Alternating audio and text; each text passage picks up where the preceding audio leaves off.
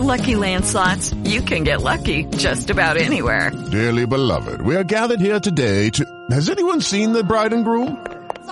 Sorry, we're here. We were getting lucky in the limo and we lost track of time. No, Lucky Land Casino, with cash prizes that add up quicker than a guest registry. In that case, I pronounce you lucky. Play for free at LuckyLandSlots.com. Daily bonuses are waiting. No purchase necessary. Void where prohibited by law. 18+. Terms and conditions apply. See website for details. It is Ryan here, and I have a question for you. What do you do when you win? Like, are you a fist pumper, a woo-hooer, a hand clapper, a high-fiver? I kind of like the high-five, but if you want to hone in on those winning moves, check out Chumba Casino. At ChumbaCasino.com, choose from hundreds of social casino-style games for your chance to redeem serious cash prizes. There are new game releases weekly, plus free daily bonuses, so don't wait. Start having the most fun ever at ChumbaCasino.com. No purchase necessary. VGW Group. Void where prohibited by law. See terms and conditions. 18+.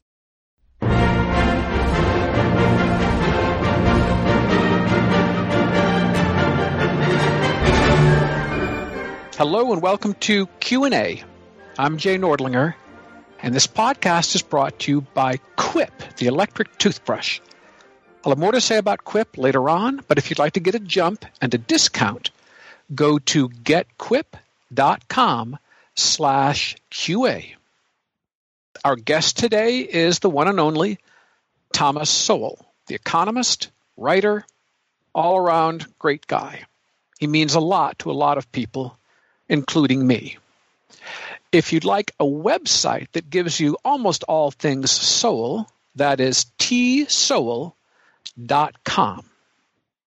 His latest book is Discrimination and Disparities. Wait a minute, I can hear you say. Didn't that book come out last year? Yes, but there's a new edition, revised and expanded. Holding it in my hand. I'm in New York, and Tom Sowell's in California, I believe. Good morning, Tom. Good morning. I thought of something you said about your book, Basic Economics, which had several editions. You said, it and me are both getting bigger, but it is all muscle, you said. And I see you've added muscle to discrimination and disparities. Yes. Did you find you just simply had more you had to say? Yes. And there's two more chapters in this book and in the previous one. And one of them, I think, which is the longest one in the book, is on the world of words. Yes. And words are so much a part of what goes on around us, and it's so deceiving in many ways that it took quite a long chapter. Words like diversity. I think you begin with it. Yes. Diversity is what used to be called balkanization. But by calling it by a much nicer name, people seem to think that makes it more saleable as an idea. Yeah. One of the other words that I didn't get into into the book, which I see in the New York Times today, they're talking about segregation in the New York school system. And, it's one of those slippery words. When I think of segregation, really is when some third party sorts out two other people, two other groups of people. And in fact, what's happening in New York is simply that in the schools like Stuyvesant, Bronx Science, Brooklyn Tech, where they have exams to get in, there are not nearly as many blacks in those schools now as there were, say, 20 or 30 years ago. And that's not segregation. That's simply the way things worked out when people took the exams. Mm. Yes, I was thinking about you and reading about Stuyvesant High in New York a few weeks ago, and there was a coincidence of events because Jeff Hart, the English professor and the longtime senior editor here at National Review, died. And he went to Stuyvesant beginning in 1943, and he said most of the students were Jewish when he was there, and now most are Asian. And I read in the New York Times that 74% of next year's entering class is Asian. And there was something of a hue and cry about this. I guess it's an old story, isn't it, Tom? It is. At one time, someone described Stuyvesant as a free public. What do they call those things? And a free elite school. For Jews. Free prep school, maybe. It was anybody who happened to pass the test. At that particular time, most of the people who passed that test were Jewish. Yeah.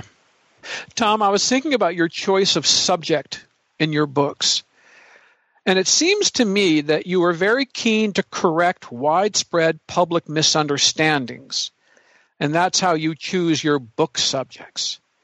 The subjects, you don't mind my saying so, are not necessarily sexy, but you find a need to address them because there's so much public misunderstanding. Am I right about that? You are, and moreover, the misunderstandings have social consequences. In some cases, very large social consequences. Often, the left is doing things that they say will be helping the poor, and in many, if not most cases, they make the poor worse off along with everybody else. Minimum wage laws are a classic example. That they think that by setting a minimum wage, that the workers will then get more income and so on. And what amazes me is they almost never try to find out factually whether that is what happens. A study by the National Bureau of Economic Research, for example, found that after some increases in minimum wages, that the people who worked in those occupations were making, if I remember the number correctly, something like $130 a month less than they were making before, because at a higher wage, people have labor becomes more expensive, and people hire fewer people, and even the ones who retain their jobs are hired for fewer hours. And so on net balance, the people in those categories are worse off than they were before the minimum wage was increased. Tom, you remind me, you said something very, very important to me in the 1980s. Michael Dukakis and other people were going around talking about McJobs, jobs at McDonald's and so on, and these were bad jobs. And sure, we were creating jobs, America was, but these were McJobs. And you were so helpful to me because you talked about the importance of these first-rung jobs, getting on the ladder, and what that could lead and how important it was to have a job like that for your future. And it made perfect sense to me, and I've never forgotten it. Well, I subsisted on those kinds of jobs for quite a while when I left home at the age of 17 with no high school diploma, no skills, and very little experience. I never disdained those jobs. And in fact, most Americans start out at the bottom and work their way up over time as they get more experience and more skills and so forth. Yes. I'd like to read to our listeners the epigram you've chosen for your book, which comes from Fernand Braudel, a French historian of the 20th century. And it is this: in no society have all regions and all parts of the population developed equally. And I wanted to tell you on this podcast, Tom, that I've always had a bit of trouble with this notion of equality and how to think about it. I think of that French motto, the trio, liberty, equality, and fraternity. And I think about our own, we hold these truths to be self-evident, that all men are created equal. And I know that word created is very important. But of course, people are unequal in the normal course of things, and their interests and their talents and so on. So I must say, I've always been uneasy with this concept of equality and what to think about it. I know I believe in equality under the law. Do you mind saying a few words about this, Tom? Not at all. In fact, one of the things that is so frustrating to me that if you look at facts about actual capabilities, you find there's never been anything resembling equality. I mean, anyone who watches basketball knows that the various racial groups in this country are not represented proportionally in basketball, nor are they represented proportionally in hockey. And you can go all around the world and cite all kinds of examples, but the people on the other side never have to come up with even one example. If you challenge them, say, name me one place anywhere in the world at any time over any century where there was free access to any endeavor and people were equally represented in that endeavor. Just one case. They never offered a one. And yet laws are passed to say that if there's a disproportionate number of people in this or that, that shows there's something wrong. And what that involves is not only a completely arbitrary assumption, but really another implicit assumption, namely that the cause exists where you collected the statistics. In other words, if there are not enough women in Silicon Valley to suit you, that can only be because of what happened in Silicon Valley where you collected the statistics. Now, in point of fact, if you know that women are only something like 30% of all the people or less are receiving engineering degrees, and that people are engineers in Silicon Valley, why in the world would you have expected men and women to be equally represented in Silicon Valley, or even assume that the reason for this disproportion is in Silicon Valley? Tom, that this word diversity is double-edged. I mean, there are beautiful and positive senses of diversity and kind of nonsensical and bad ones. Can we say the same with the word equality, that there are positive senses and then kind of dumb ones? Oh, yes. In terms of the treatment of people, sure, you want to treat people equally. But that's not the same as saying that you believe that as a factual matter, the people are, in fact, capable equally of doing things. I mean, we cannot all sing like Pavarotti. We cannot think like Einstein. And we certainly can't all land a commercial airliner safely in the Hudson River like Sully Sullenberger. Yeah, so true. So true. Or write books like Thomas Sowell. I'd like to read for our listeners the very first sentence of your book in the new preface. The first edition of this book addressed the seemingly invincible fallacy that statistical disparities in socioeconomic outcomes imply either biased treatment of the less fortunate or genetic deficiencies in the less fortunate. I love that sentence because it speaks to a double whammy, two great errors. And of course, this business of genetic deficiencies is an error as well that is still about in the world. Oh, yes, yes. Fortunately, there's been some progress on that. Even Arthur Jensen, who by the late 20th century was the leading exponent of the effects of genetics on IQ, repudiated the idea that there was some kind of ceiling on the racial abilities of different people. And so he repudiated what was really the central theme of the early 20th century, namely that there were some people who were not capable of anything beyond being essentially hewers of wood and drawers of water. And Jensen said in the late 20th century, why are you surprised to see that there are black children with IQs of 115 and up? That his real argument has almost never been dealt with. The article got it started. He asked, how much can we boost IQ and scholastic performance? And his answer was, we can boost scholastic performance a lot, and we can't increase IQ as much. But he argued that there were people in, say, high school who were lacking in skills that they could easily have learned if taught differently. So his whole thing was that IQ did not predestine educational outcome. Well, Thomas Sowell, I'd like to ask one more question before we go to our break, and it's on this issue of IQ. And I wonder if discussions of IQ are useful, or are they always or usually a morass? Yeah, they are usually a morass. They don't have to be. But the emotions that are riled up are such that, and moreover, the background assumptions are there that people simply find it very hard to think rationally on the subject.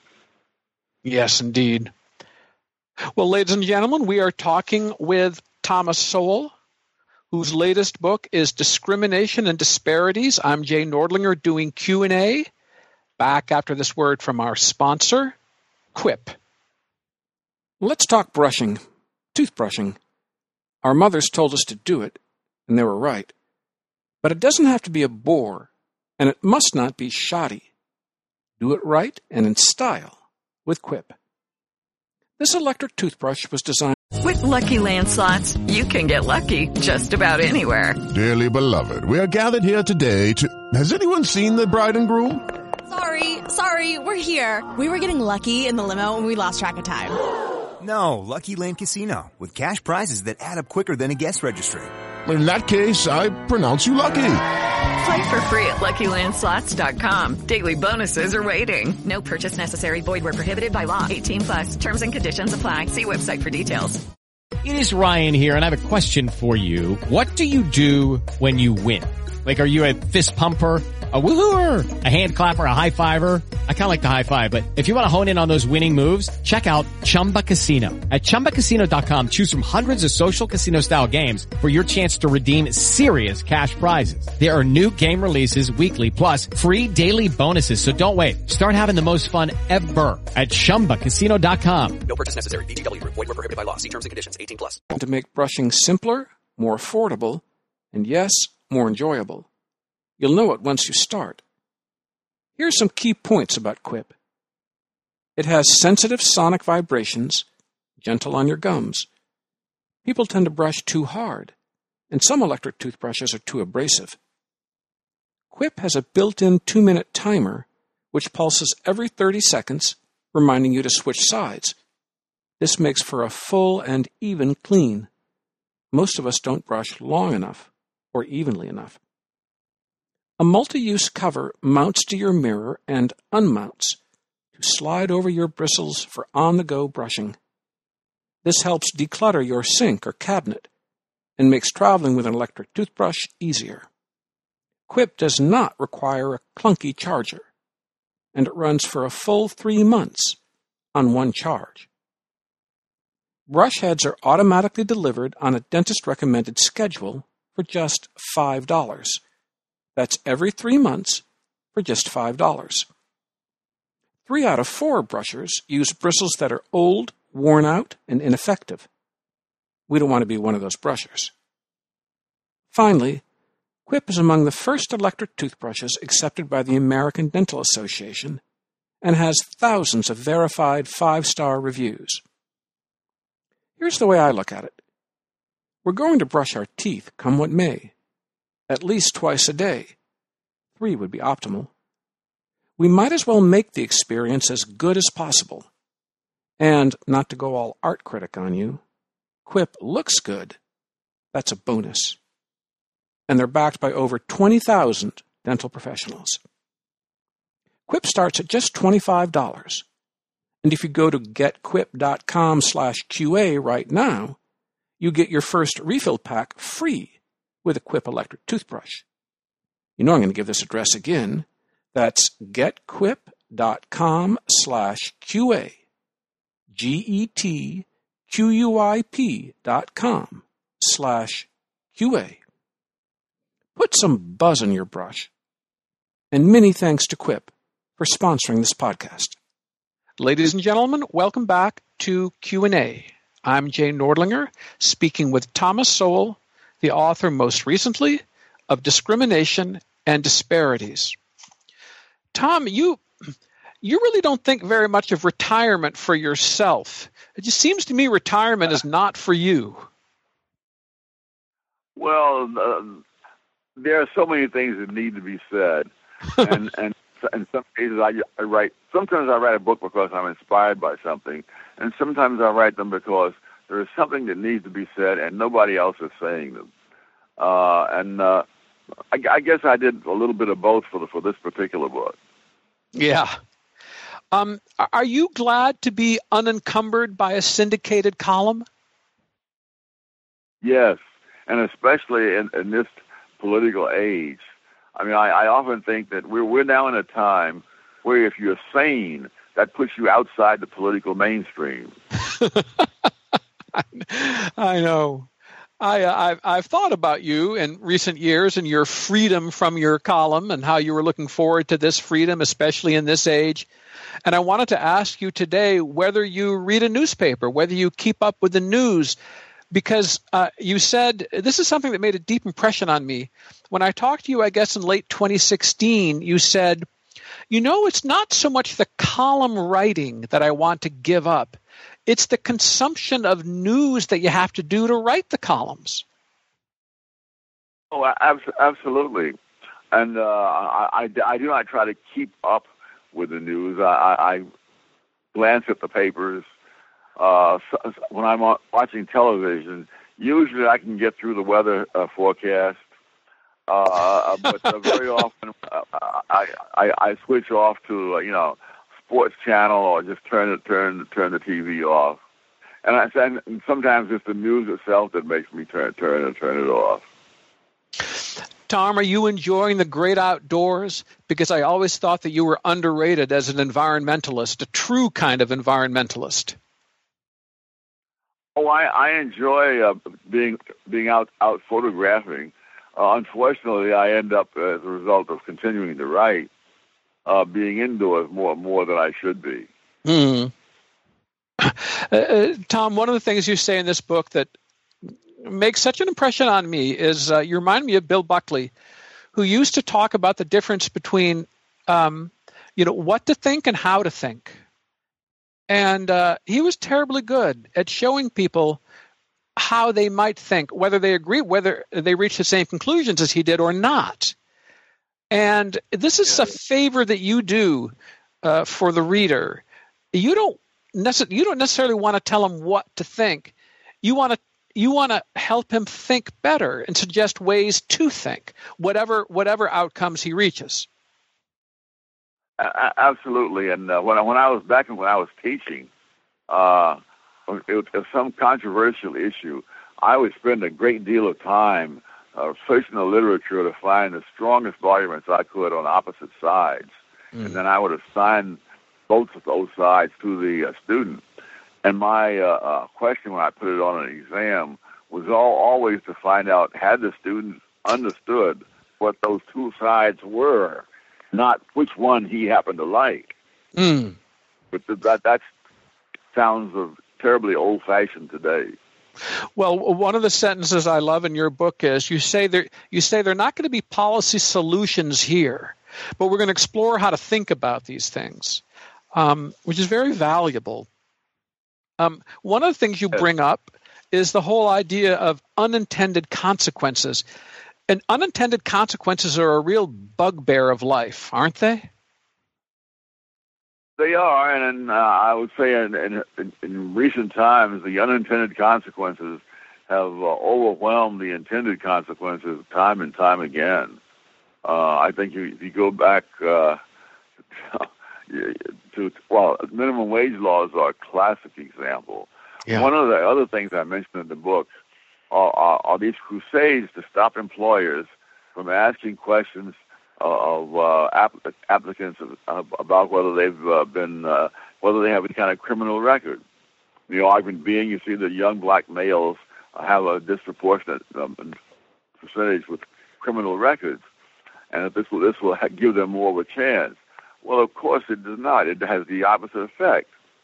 That when employers are looking at young black males, they are more reluctant to hire any young black males than they would be otherwise. But there are some businesses where the nature of the business is such that they have to do a criminal background check on everybody who applies. And factual studies have shown that those kinds of businesses hire more young black males than others because they don't have to guess anymore. They check the background. The majority of young black males have not been in, do not have a criminal record, and they get hired. But that crusade is still going on, despite the studies that have been done.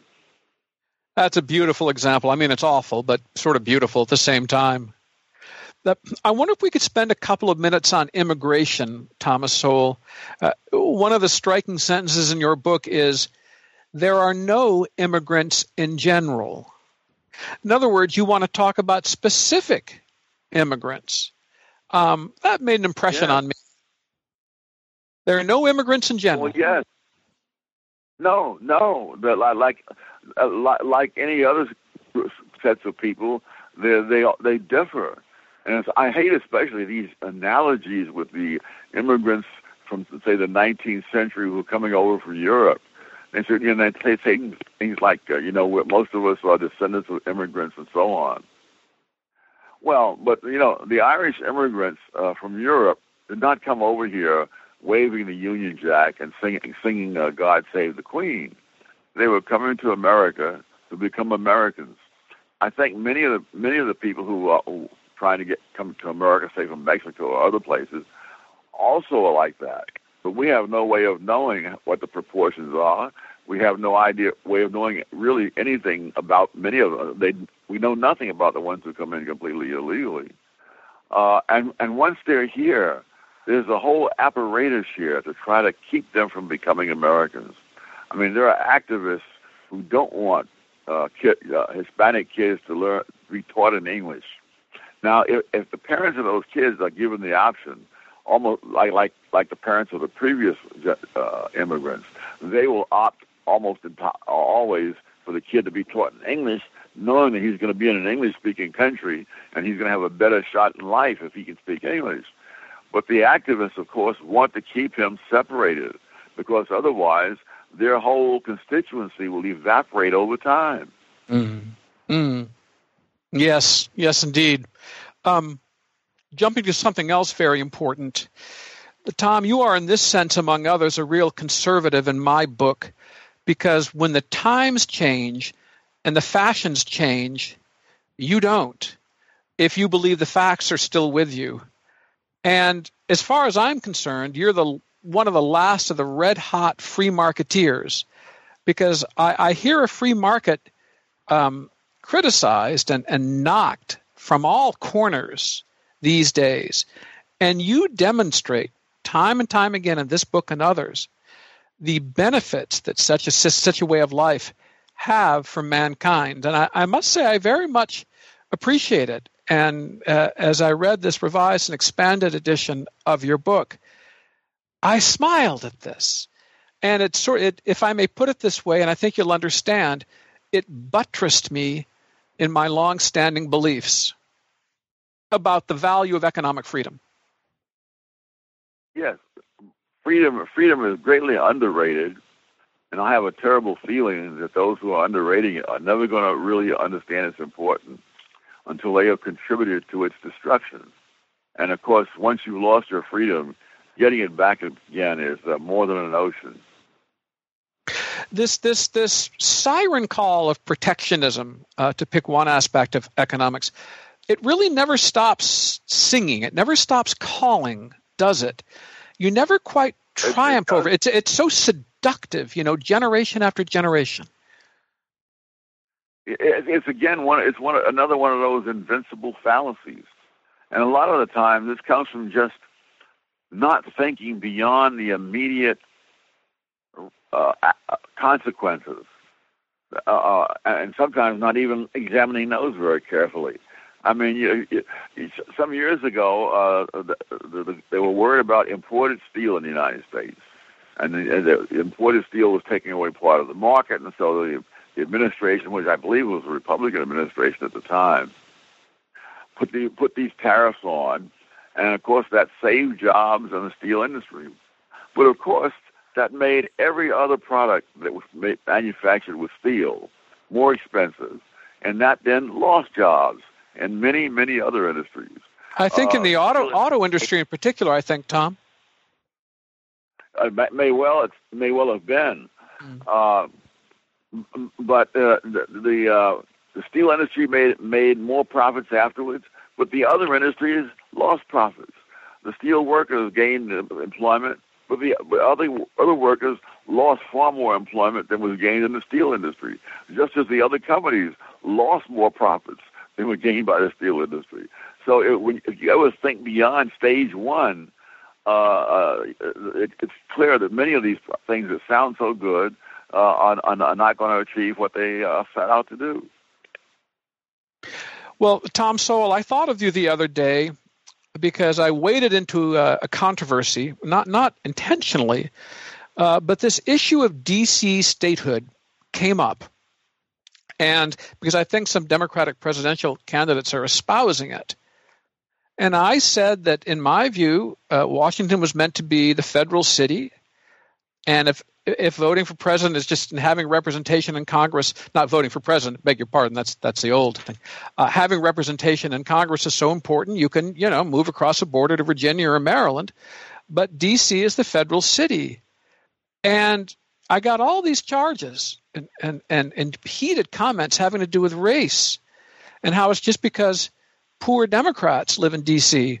Well, first of all, lots of different kinds of people live in D.C. But second, if there are a bunch of rich Republicans, I couldn't care less. I think D.C. ought to be the federal city, period. It doesn't matter who lives there. But it just reminded me of something you've written about so specifically and eloquently for so long, that in America, race taints so many issues that really ought not to have anything to do with race. That's true, and beyond that, they're promoting the idea that if other people have things that you don't have, that is a grievance on your part, and whether it's by race, by sex, by whatever, one of the things is one of the wonders of the world to me is how the left are pursuing all these wonderful sounding ideas. And it never seems to occur to them to check on the facts as to what is actually happening as they pursue those ideas. In other words, when they say they're putting the minimum wage in so poor people can have higher incomes, it never seems to bother them to ask, do they really get higher incomes? Or do they end up with lower incomes and no jobs? And I think on this as well. I'm amazed that even some people who are thought of as conservative or libertarian or whatnot are seriously talking about a basic income to be supplied by the universal basic income, where the government will guarantee you something regardless of whether you work or not. And there's no thought, what are the actual consequences going to be? Because we've already moved in that direction. And one of the consequences that I go into is something length in the new edition, is the utter degeneration morally on both sides of the Atlantic of societies that have gone that way. One small but I think revealing thing is the exchange buffet chain of cafeterias that began in the 1880s and lasted for more than 3/4 of a century. And the way they operated, you went in, you got your food, and then when you finished, on your way out, you told the cashier how much you owed. Now, that lasted for 78 years. It collapsed like a house of cards in the 1960s, as all kinds of sense of moral standards and so on vanished, and people just didn't pay what they owed.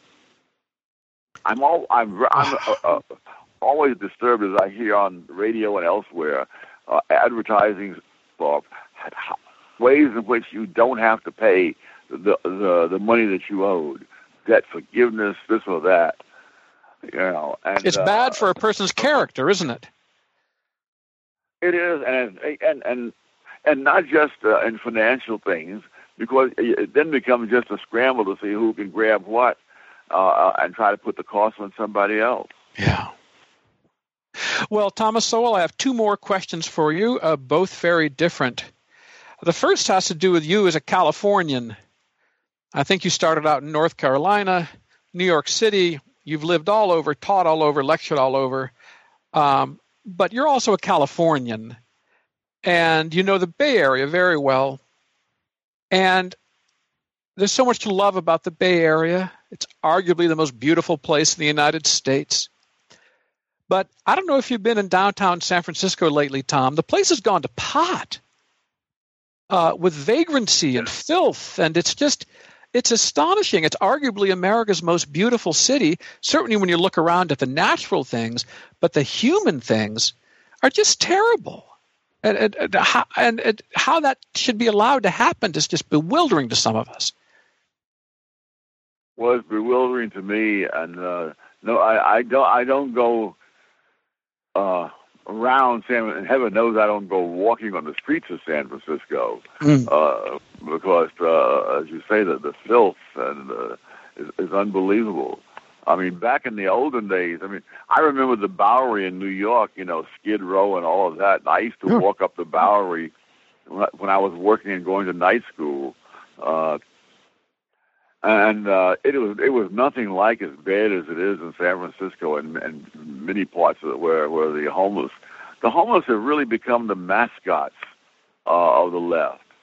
And I often point out that the only group in society which has a zero crime rate are the homeless. And that's because whenever a homeless person commits a crime, they refer to him as a transient. Yeah. Well, Tom, you're talking about your youth in New York. I doubt anybody covered as many miles as you on foot, and I believe is on bicycle. Quite possibly so. From Lower Manhattan all the way on up. I remember the most desperate time of my life when I was out of work during the recession of 1949, and I was literally down to my last dollar. And I finally got a job on the Lower East Side. At the time, I was living on 142nd Street in Manhattan, and the job I had was just south of the Brooklyn Bridge. And I realized that if I took the subway, which was only a nickel in those days, both ways, I wouldn't be able to eat. And so I would walk one way to the job. 142nd Street is, of course, 142 streets north of Houston Street. And then at Houston Street, there's probably another 30 blocks down to where the little factory was. And so I had to walk that. And it was something I'll never forget. And from that point on, I was quite frugal when I did have a job. So much so that when I was in the Marine Corps, and the other guys in the barracks were spending money, and I think at one time I hesitated to spend a quarter for something or other, and finally did. And one of my cronies there said, "Oh, Diamond Jim Sowell spent a quarter."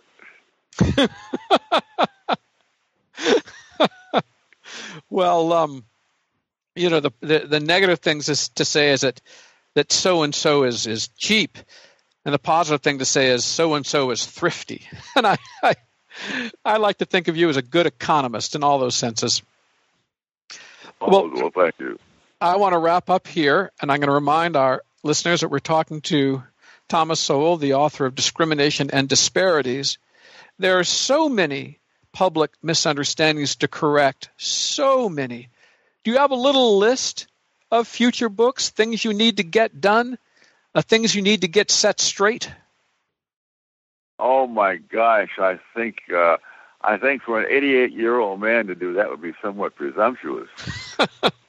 But I expect to die with my boots on. Yes. Hear, hear. Well, ladies and gentlemen, we've heard from Thomas Sowell. I'm Jay Nordlinger doing Q&A. Our producer is Scott Immergut. The sponsor is Quip. Tom, thanks a million, and continued strength to your hands. Thank you. So long.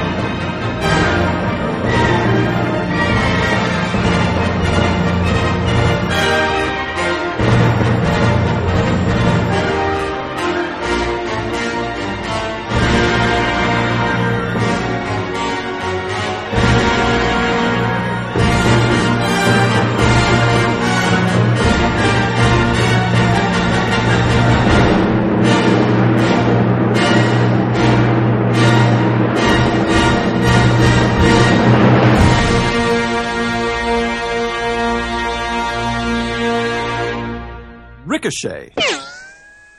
Join the conversation.